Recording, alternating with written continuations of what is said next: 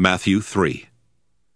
In those days came John the Baptist, preaching in the wilderness of Judea, and saying, Repent ye, for the kingdom of heaven is at hand.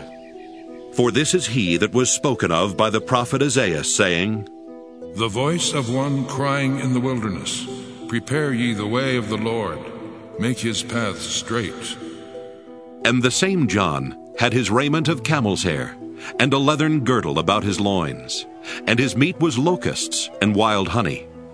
Then went out to him Jerusalem and all Judea and all the region round about Jordan, and were baptized of him in Jordan, confessing their sins.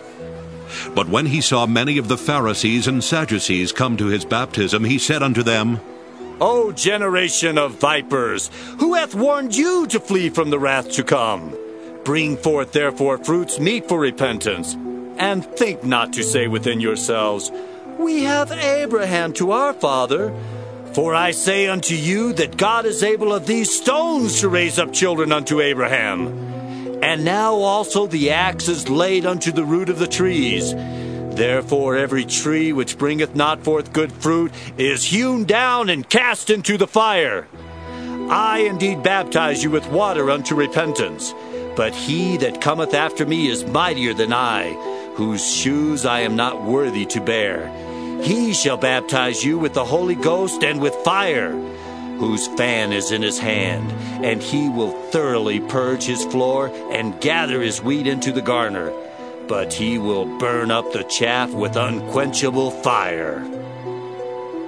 Then cometh Jesus from Galilee to Jordan unto John to be baptized of him.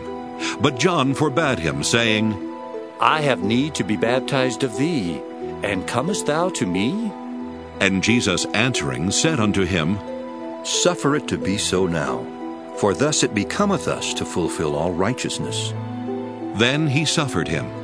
And Jesus, when he was baptized, went up straightway out of the water. And lo, the heavens were opened unto him, and he saw the Spirit of God descending like a dove and lighting upon him. And lo, a voice from heaven saying, This is my beloved Son, in whom I am well pleased.